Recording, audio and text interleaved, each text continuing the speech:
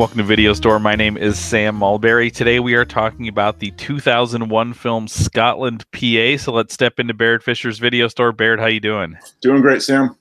Barrett, I'm really curious to sort of hear your thoughts about this movie. This is a film that I had never heard of until we started watching some Shakespeare adaptations, and I saw this title pop up when I was looking for other Macbeths. So maybe let's start with, what is your history with this film? Is this something you had seen before, or was this your first time viewing this? Yeah, I'd seen it before. I used it in my Shakespeare and film class to talk about different. Again, it was different ways of adapting Shakespeare. So I watched it actually not long after it first came out.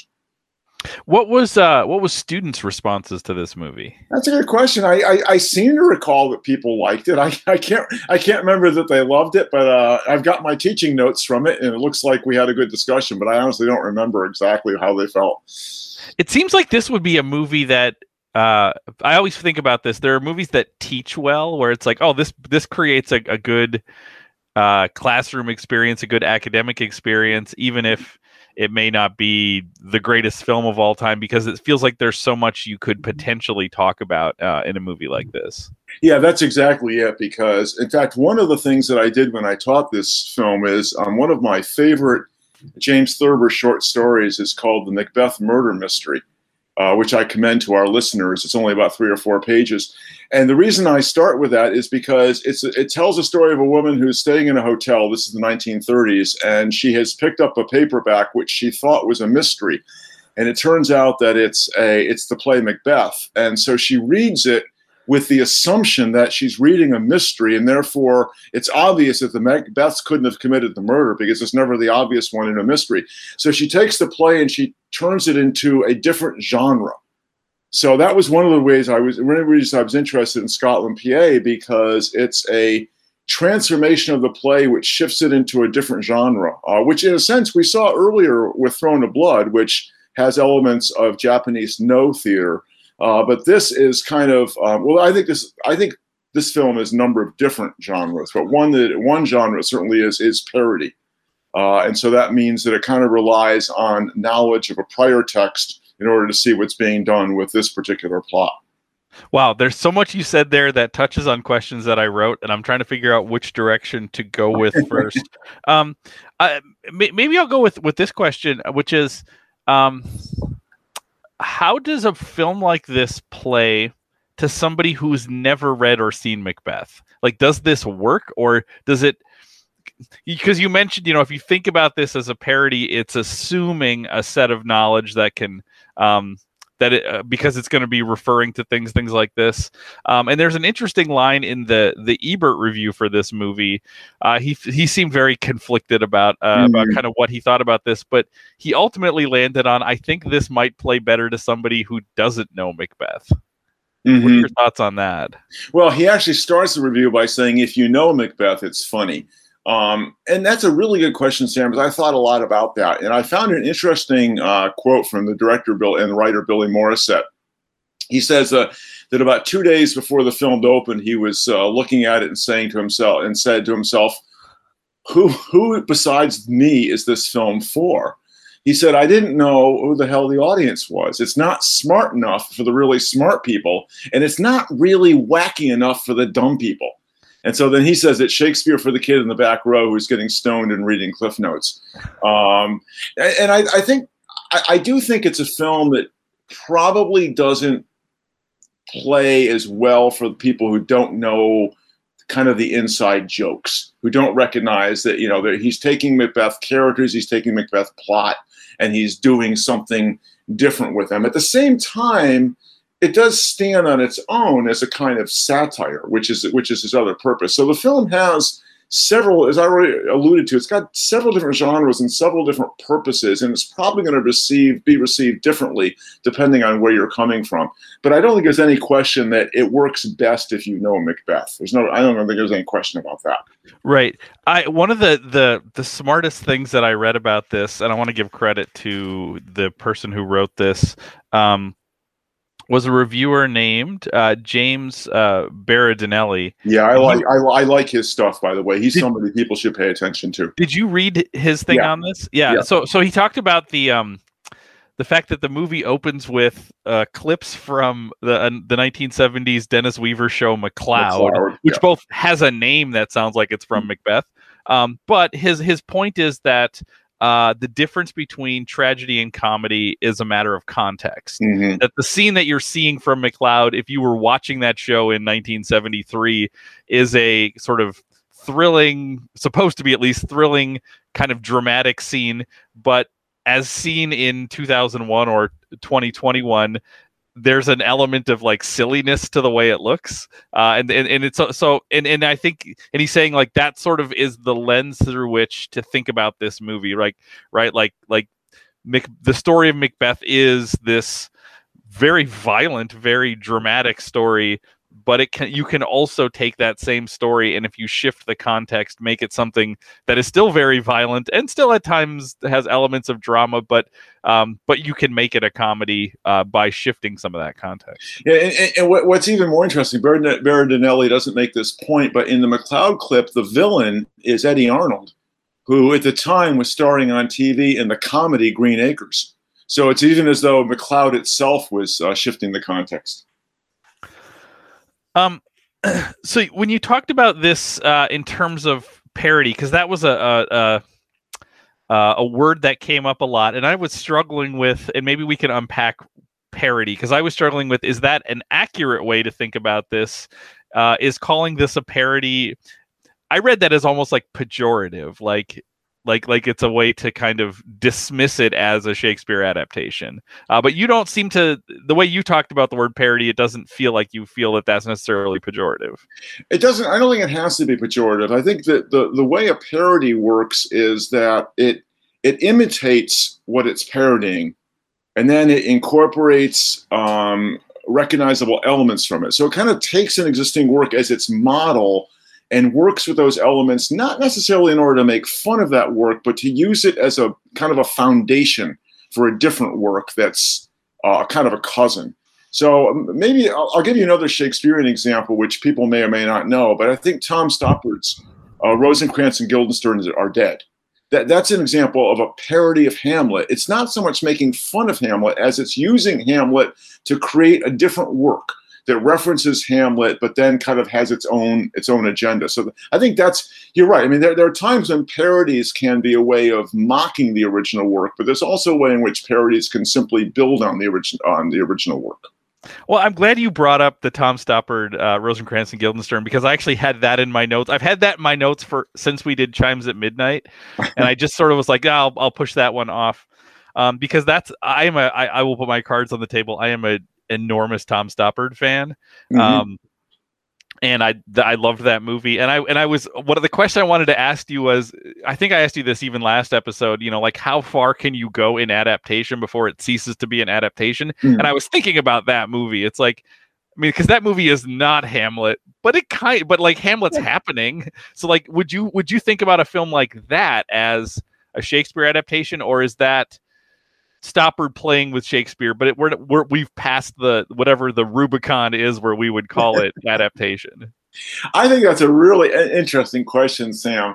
I love the Rubicon image. Yeah. I mean, I think an adaptation has to have some elements of the original plot. And of course, you can raise that question with Rosencrantz and Guildenstern as well, right? Because Hamlet and Ophelia and Claudius and a couple of others pop up every now and then. And it does have obviously the bare outlines of the Hamlet plot, because otherwise Rosencrantz and Guildenstern wouldn't have ended up dead. And you could also argue that is it an adaptation because it wouldn't exist without Hamlet.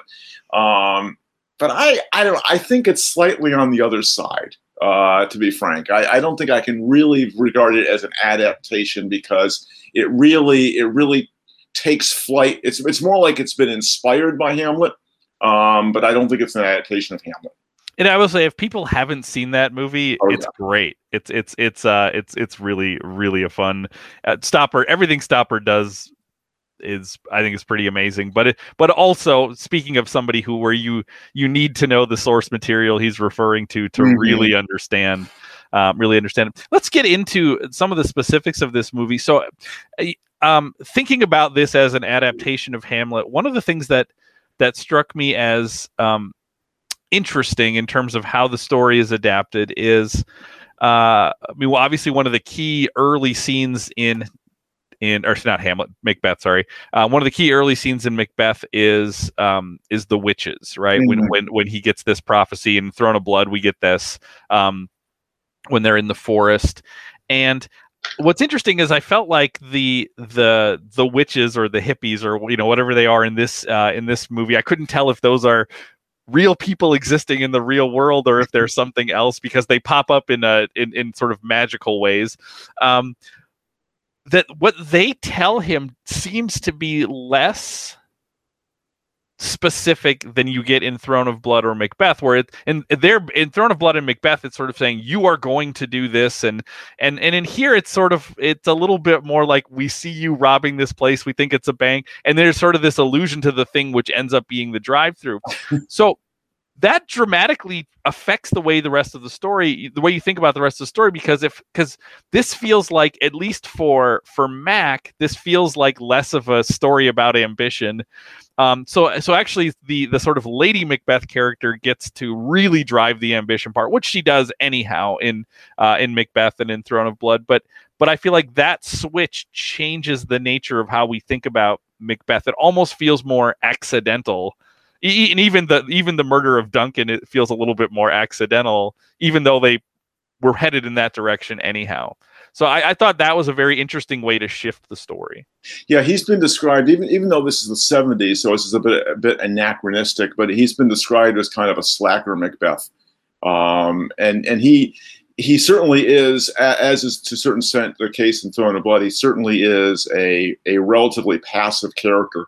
But you're right. I think with the witches being less of a direct influence, although it seems odd that later on he talks to them, because he says, I have to find out what's going on or what's going to happen. So he does have some sense that they have some kind of occult power, but most of it really is driven by his wife, by Pat. This movie is.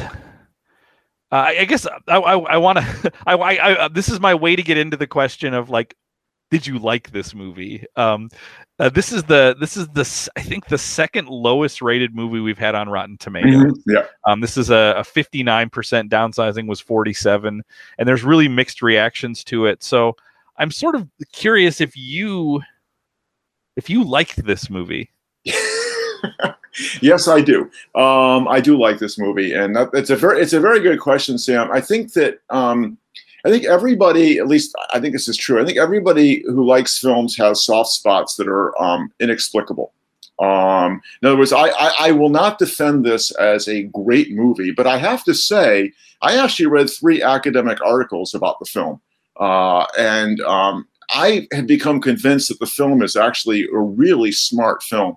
And there's a lot more going on than you realize until you kind of start digging into it. So actually, I've ended up, after watching it now for the 3rd time, I've actually ended up liking it even better than I have the first 2 times.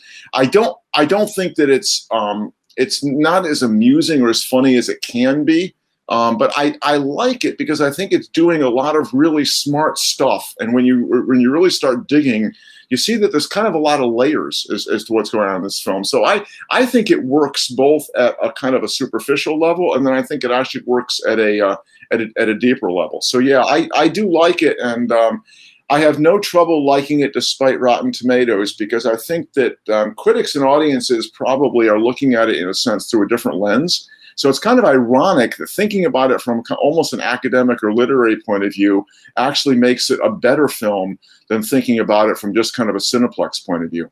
Yeah, that's really interesting, because I also very much liked it. So I was hoping you recommended it because you liked it, because I kept reading reviews where people were saying almost exactly some of the things you said, that it's not as funny as it should be, or it's not as whatever as it should be, which makes me think this is also kind of a victim of expectations. And so I went back and watched the trailer for the movie, and the trailer does make it feel like a lighter comedy. Mhm.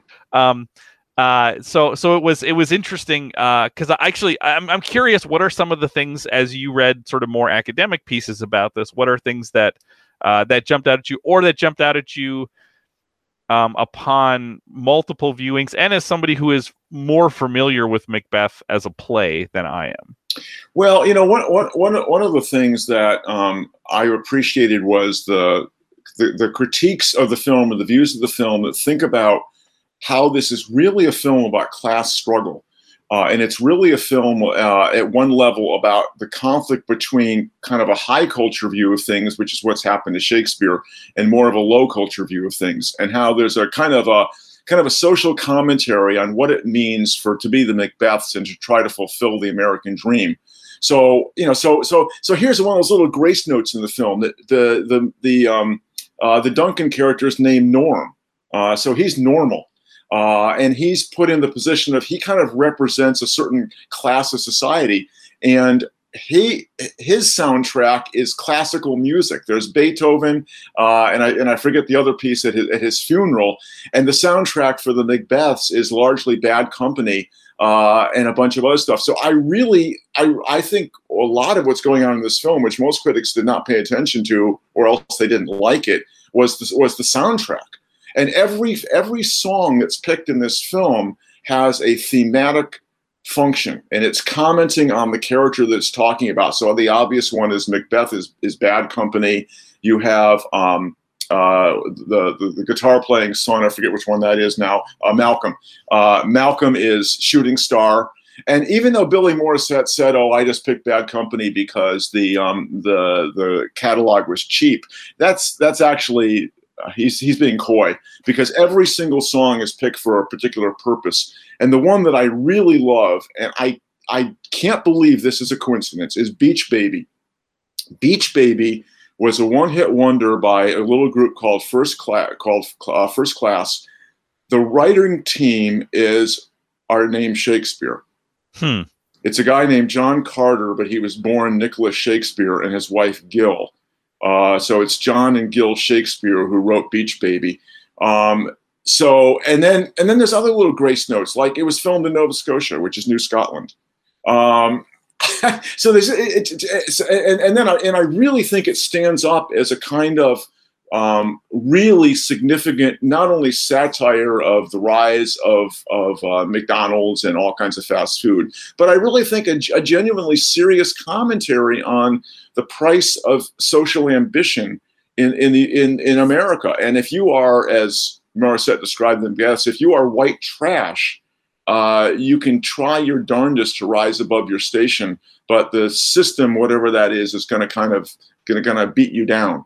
So I think the film has some really serious stuff that's being said under the guise of this kind of Shakespearean parody. I also love the way that Morissette references other Shakespeare plays. So she sends, Pat Macbeth sends Macduff off to East Denmark Woods. And then, of course, her own behanding, as Michael McDonough would say, her own behanding is a plot element straight out of Titus Andronicus. So this is a guy Billy Morissette, who wants to play dumb, but man, he's really smart, and he really knows a lot of about what he's doing. Well, and I also love how, I mean, I don't know in the play Macbeth how much we're getting indications of the age of the various characters. Like, I don't know how much older Duncan is than Macbeth, but this definitely plays off of not just class struggle, but generational struggles. I mean, you have Norm Duncan as clearly a World War II greatest generation, roughly aged person. You have then you have sort of that next generation, the either baby boomers or early Gen Xers, kind of wrestling with their place in the world. And it's funny to think about how this is made in 2001, but set in the 70s. But even that, I mean, thinking of sort of the struggles that exist still between those generations, even in 2021 is pretty fascinating. Pretty fascinating to think about. One other thing that I thought about with this movie is something that I said when we looked at Hamlet, which is I said that was such a year 2000 movie. This also feels like it is, although it's set in the mid 70s. This is such a late 90s, around the year 2000 made movie. And I'll point to a couple things. I mean, this feels like a movie that is clearly exists in a post Tarantino 90s. Like, it's like, let's do this thing, but we're also going to really punctuate it with some very violent scenes. It's like comedy and violence together, which felt like a very post Tarantino 90s thing. It felt like there were so many movies that were going for that. So this is sort of the Shakespeare version of it. Like, what would Macbeth look like if you shot it through that lens? It also reminded me of well, it doesn't remind me of this movie at all, but it's interesting that we watched another movie from 2001, which is a very loose adaptation, which is "Oh Brother, Where Art Thou," which is based on the Odyssey, but it's like, and it's also set in a different period in American history, and they play kind of fast and loose with the adaptation part of it. I mean, "Oh Brother, Where Art Thou" does a lot more fast and loose with the Odyssey, but it made me realize, these came out in the same year, kind of people with this thing in mind of like a comedy based on this much older text, at least loosely, and both of them have the title card, which is, just says like based on the works of Shakespeare, based on Homer. So it made me think of those. And then a third movie that I thought of, which is a movie that I saw in the theaters and haven't seen since. So I apologize if this is a bad connection, because it's been a long time since I've seen this, but it gave me the feeling of the 1998 movie A Simple Plan. Oh, if you remember that movie. Oh, yeah, that's a good movie. Yeah. To my memory, this is like, there's like a small plane crash and a bunch of money in there, and then it's about these people who like essentially get away with it, right? Like they find this, but it's sort of the haunting of, we got away with this. Are we really going to get away with this? And I'm a sucker for those types of movies, so it made me think of the feeling of watching a movie like that. And I'm going to connect this to the 70s now, and a reference is even made in the movie, which is what every episode of Columbo is. I'm a huge Columbo fan, and I, much more than murder mysteries, I enjoy the story of, I know this person did this thing, and I'm the one who knows, and the other characters around them don't. And then you have that one or two meddling characters who just can't stop asking questions. And that's the Christopher Walken functionally is playing Columbo in this movie. So I brought it all the way back around to the 70s, but I loved that. And I mean, that's something that's not really an element. It's sort of an element of Macbeth, like they actually accomplished the thing, and then what is going to be their downfall. But you don't have the Columbo figure in there in the same way. It's more internal, them sort of wrestling with that. Yeah, a couple of things you said, I love. One is, I think you're dead on about the 90s, making these kinds of kind of genre mashups possible. And of course, in terms of the Shakespeare films of the 90s, you already mentioned the Almereyda Hamlet. I would also mention Julie Taymor's Titus, certainly Luhrmann's Romeo and Juliet, Richard Loncrane's Richard III. These are all films that, even if they're a little truer to the Shakespearean text than Scotland, PA, they all tell us that we can do some interesting things, both cinematically and textually, that maybe we might not have thought of before. The other thing you touched on, of course, is the appearance of Christopher Walken, and of course, there's a couple of really neat things going on with him. Right, there's parody of 1970s vegetarianism, and parody of those self-help tapes that he listens to in the car, which includes a reference to the Tomorrow soliloquy by Macbeth. And that's one of those things where I think it stands on its own, even if you don't know the soliloquy from Macbeth, because there's something kind of silly going on with that particular tape, because tomorrow is not today. Today is today. Tomorrow is not today. Tomorrow is tomorrow. Now, one critic took offense or objected to Walken. He said, in a film where the only sane voice is Christopher Walken, something is off. But that's exactly what I enjoyed about the film. In a film where Christopher Walken actually looks sane, although he too represents a kind of a kind of establishment figure, right? Because he takes over Macbeth's, and turns it into Macduff's, and it appears that nobody is going to come to that particular restaurant anymore now that it's no longer serving burgers. Speaking of Walken in this movie, I mean, this hits Walken. This is even just the presence of Walken makes it a 90s movie, because he also has a post Tarantino career. After Pulp Fiction, he's sort of in everything, doing all these strange little roles. So this is the exact kind of movie that I would imagine Christopher Walken just showing up in and being Christopher Walken. And almost every review talks about him as, at least the ones I read, as sort of like kind of the person who steals the show. Like when he shows up, he has a kind of gravitational pull.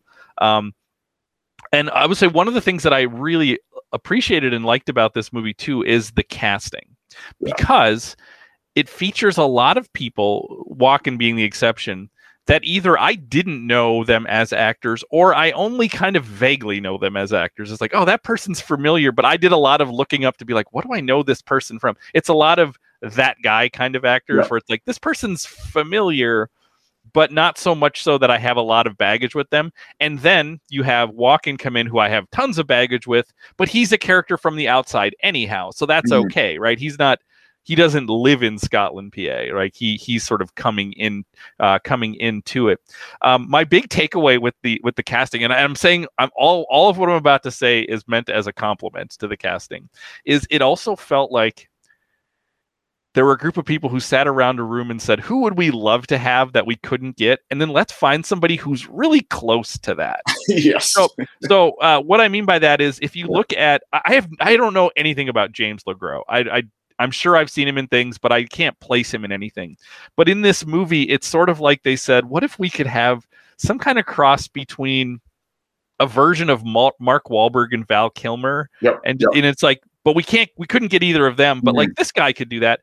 Maura Tierney seems like she's doing a Jennifer Aniston impersonation. I could imagine versions of her, or Catherine Keener from Being John Malkovich. I just kept thinking about those actresses, and it's like, oh, they got somebody who's like basically like that, but probably, I'm sure, a lot more gettable for a movie like this.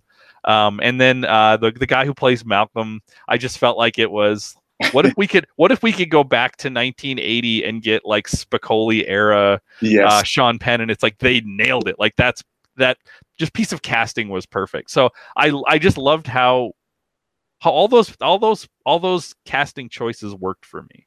Yeah, there's some interesting interconnections. Of course, Maura Tierney at this point in her career was pretty big on ER, but she and Andy Dick had been together previously on News Radio. James LeGros came from Ally McBeal, which I've never watched a full episode of Ally McBeal, but I certainly remember when it was on. And then, of course, Billy Morissette, the writer-director, was at the time married to Maura Tierney. So that's probably one of the reasons why she gets cast.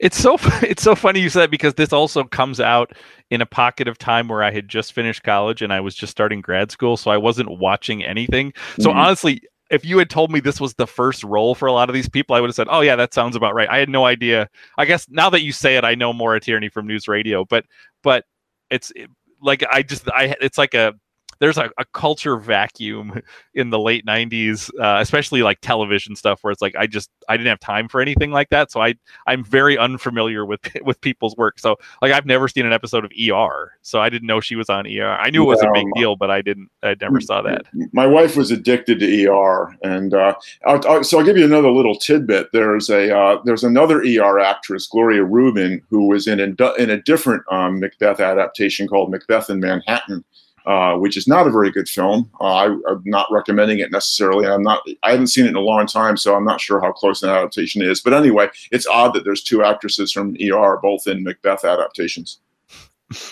I loved Christopher Walken in this, but I sort of had this thought of like, I wonder if they could have just got Peter Falk, because like that would have been, I would have loved So Walken was 57, Falk was 74, but he was still the last Columbo movie was in or TV special movie was in 2003, so he was still playing Columbo. That would have been, I mean, it would have broken it a little bit, but I would have loved if they just had him, and you know, you can keep the name of Macduff, but just you're constantly saying, but you're actually Columbo. That joke would have been phenomenal. Plus, I love Peter Falk. I couldn't have bought him as a vegetarian. Sorry. Oh, that is true. That is true. The other person that I thought of, and I realize I'm just going on a Columbo riff here, is, and he would have been slightly too young if it was 5 years later. Would have been Mark Ruffalo, only because if you've ever seen the movie Zodiac, yes, there are moments in that where he actually just looks like a young Columbo. Like, so yeah. So again, I don't know why I want to just turn this into an episode of Columbo, but I think that because of the 70s-ness of it all, I would have really loved that. In 2019, this became there was a musical adaptation of this, and I couldn't find much about it, but that feels right. That feels like, oh, this feels ripe for, why not add even another thing like that to it? Yeah, the musical got a really good review. I don't know to what degree its run was shut down by COVID, because it opened in late 2019. But yeah, and the musical, it's funny because the musical evidently is sort of based on the film in the same way that the film is sort of based on Macbeth. They said it's not slavishly following the film. I actually mentioned it to one of our colleagues, Meg Zauner, to suggest that maybe she might want to look into that as a Bethel production sometime. Do you have other things you want to talk about with this movie? Well, I guess I just wanted to go back to kind of an earlier idea, and because I said earlier that the film is kind of features multiple genres, and I kind of wanted to play that out a little bit, because I think it's worth talking about and making connections to some other films that you and I have either talked about or that people might want to check out.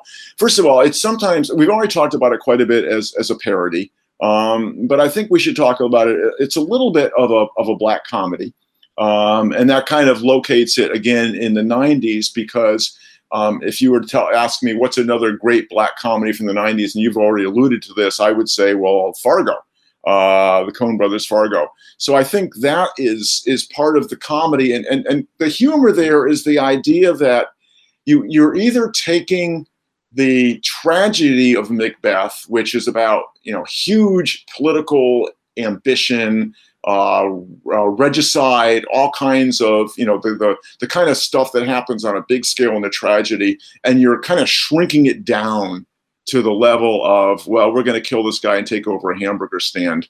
Or you can see it kind of working the other way. You're taking, well, this plan to take over a hamburger stand, it's actually at the same level as killing a king and taking over a kingdom. So that's kind of how it kind of works both ways.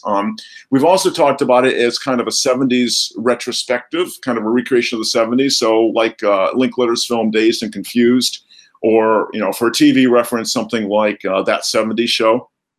So it's also, as we've been talking quite a bit, it's a detective drama, and it kind of sets it up that way with the McCloud clips. And then the other thing I want to say, I touched on this earlier, but I think it's also a satire. It's a satire not only of ambition, but it's a satire of kind of the McDonaldization of America, or even of the globe, because, when this is set, nobody really quite knows what things like McDonald's are going to do to the cultural landscape. So I would put it in a category of satire with a film like I Heart Huckabees, or Thank You for Smoking, which take on various kinds of industries and what they've done to kind of the culture. So that kind of adds again to the idea that I think it's a really smart film, because it's so easy just to take it at its face value, but then when you really start to dig into it, you see a lot of stuff that's actually kind of that's going on. One other thing I want to mention is there's another what I keep calling these grace notes. When Christopher Walken is talking in the bedroom to the gay son, and of course that's a whole other element there, dealing with gay subculture in the 70s. And he picks up the marimbas and he says, "I'm a dancer." Well, Christopher Walken was a dancer. Is a dancer. That's actually Walken channeling his own his own background. The other thing I love, and this is also typical of this sort of film, is it turns out that Ed, who is impossibly stupid, it turns out he's not as dumb as Macbeth thinks, right? Because there's no bullets in the gun, and Ed sets Macbeth up for that at the end. And I just love that little touch, because that's something else that happens in movies like this, where it turns out that the dumb character is not as dumb as you think, and sometimes the smart character isn't as smart as he or she thinks. And then the final thing I'll say is I really, really liked the chemistry between the Macbeths, between James LeGros and Maura Tierney. I think that worked really, really well. And, to make them a young couple, genuinely in love and genuinely attracted to each other, and generally kind of, even though she eggs them on, they are working as a team. And so the shift away from her as driving things to when he starts driving things, I think that just works really effectively. Yeah, I loved the the way that they lightly seed the idea that his gun won't have bullets in it, because I think there's just an offhanded comment about how they pass the one bullet between each other, which is also like a Barney Fife reference from the 60s. So I love that. The other joke that I love is they constantly refer to Norm Duncan's past with donuts and how he was successful with that. And it's and how like it was sort of his big challenge in life to prove he could do more than donuts. And the kids talk about how they have all this money because of the donut money that when he sold his donut company. So that there is this like other kingdom in his past of Dunkin's Donuts, which is very funny. Without sort of going right at that, I really, really love that. Speaking of Fargo, because that was another movie that I thought of with this. Are you aware of the Joel Coen Macbeth that's coming? Yeah, I knew it was coming. Yes. So we do have another Macbeth coming with Denzel Washington, Frances McDormand, Brendan Gleeson. So I'm very, very excited. So that's supposed to come out this year, I think, in 2021. Although all movie releases are kind of still a little unclear. I'm sort of sorry that we never got Branagh's Macbeth, but it got sidelined because his Love's Labour's Lost did so poorly, and then he just kind of couldn't get funding for Macbeth. He was going to set it sometime in the future. I've heard it referred to as a futuristic Macbeth, but I don't know exactly what that means. So anything else before we move on to next week? Yeah, just one more shot that I love, because I already alluded to the song Beach Baby. And the shot where you see Pat Macbeth in the swimming pool, and you think, oh, wow, they got a swimming pool, right? And then the camera pans back, and it's again, it's this classic comment on the upwardly mobile white trash. And suburbia, right? It's a satirical comment on suburbia. And it points to sort of what you were saying about like, is the scope of this movie, right? Is it sort of grand geopolitical kingdoms, or is it this hamburger restaurant? And so you get the like, it's like you get the shifting view of stakes where at first you're like, wow, this maybe was bigger than I thought, and then it's like, well, actually I could probably go buy a pool like that, like it's you're right, that is really, really fantastic. So what do you have for us for next week? Well, I think I want to revisit the 70s themselves. And a couple weeks ago, the great character actor Ned Beatty died. And I was reading his obituary in the Times, and was reminded that one of his kind of early roles was as a studio executive in the film Network.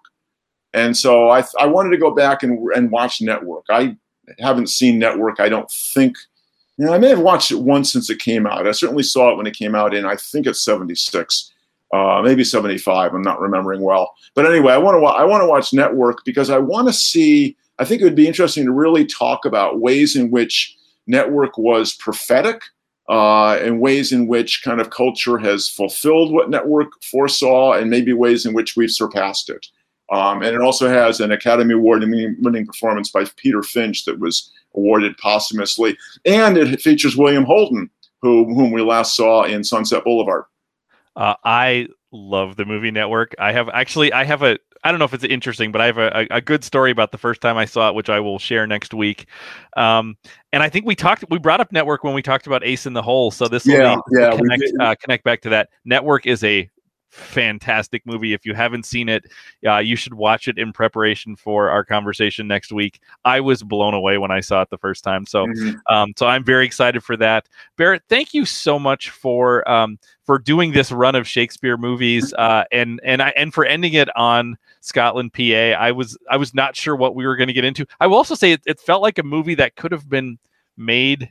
There was a 30-year range. If you had told me it came out in 1990, if you told me it came out in 2000, I would have felt like, yeah, that feels like I could have believed that, especially probably 95 to 2000, anywhere in that range. I really, I enjoyed it. I enjoyed especially watching Throne of Blood and Scotland, PA back to back were kind of interesting to think about. I mean this as a compliment. It makes me want to go back and reread Macbeth. It's been a long time since I've actually read the text, so I kind of want to go back and do that. That is all the time that we have for this week. We will be back next week to talk about Network in the video store.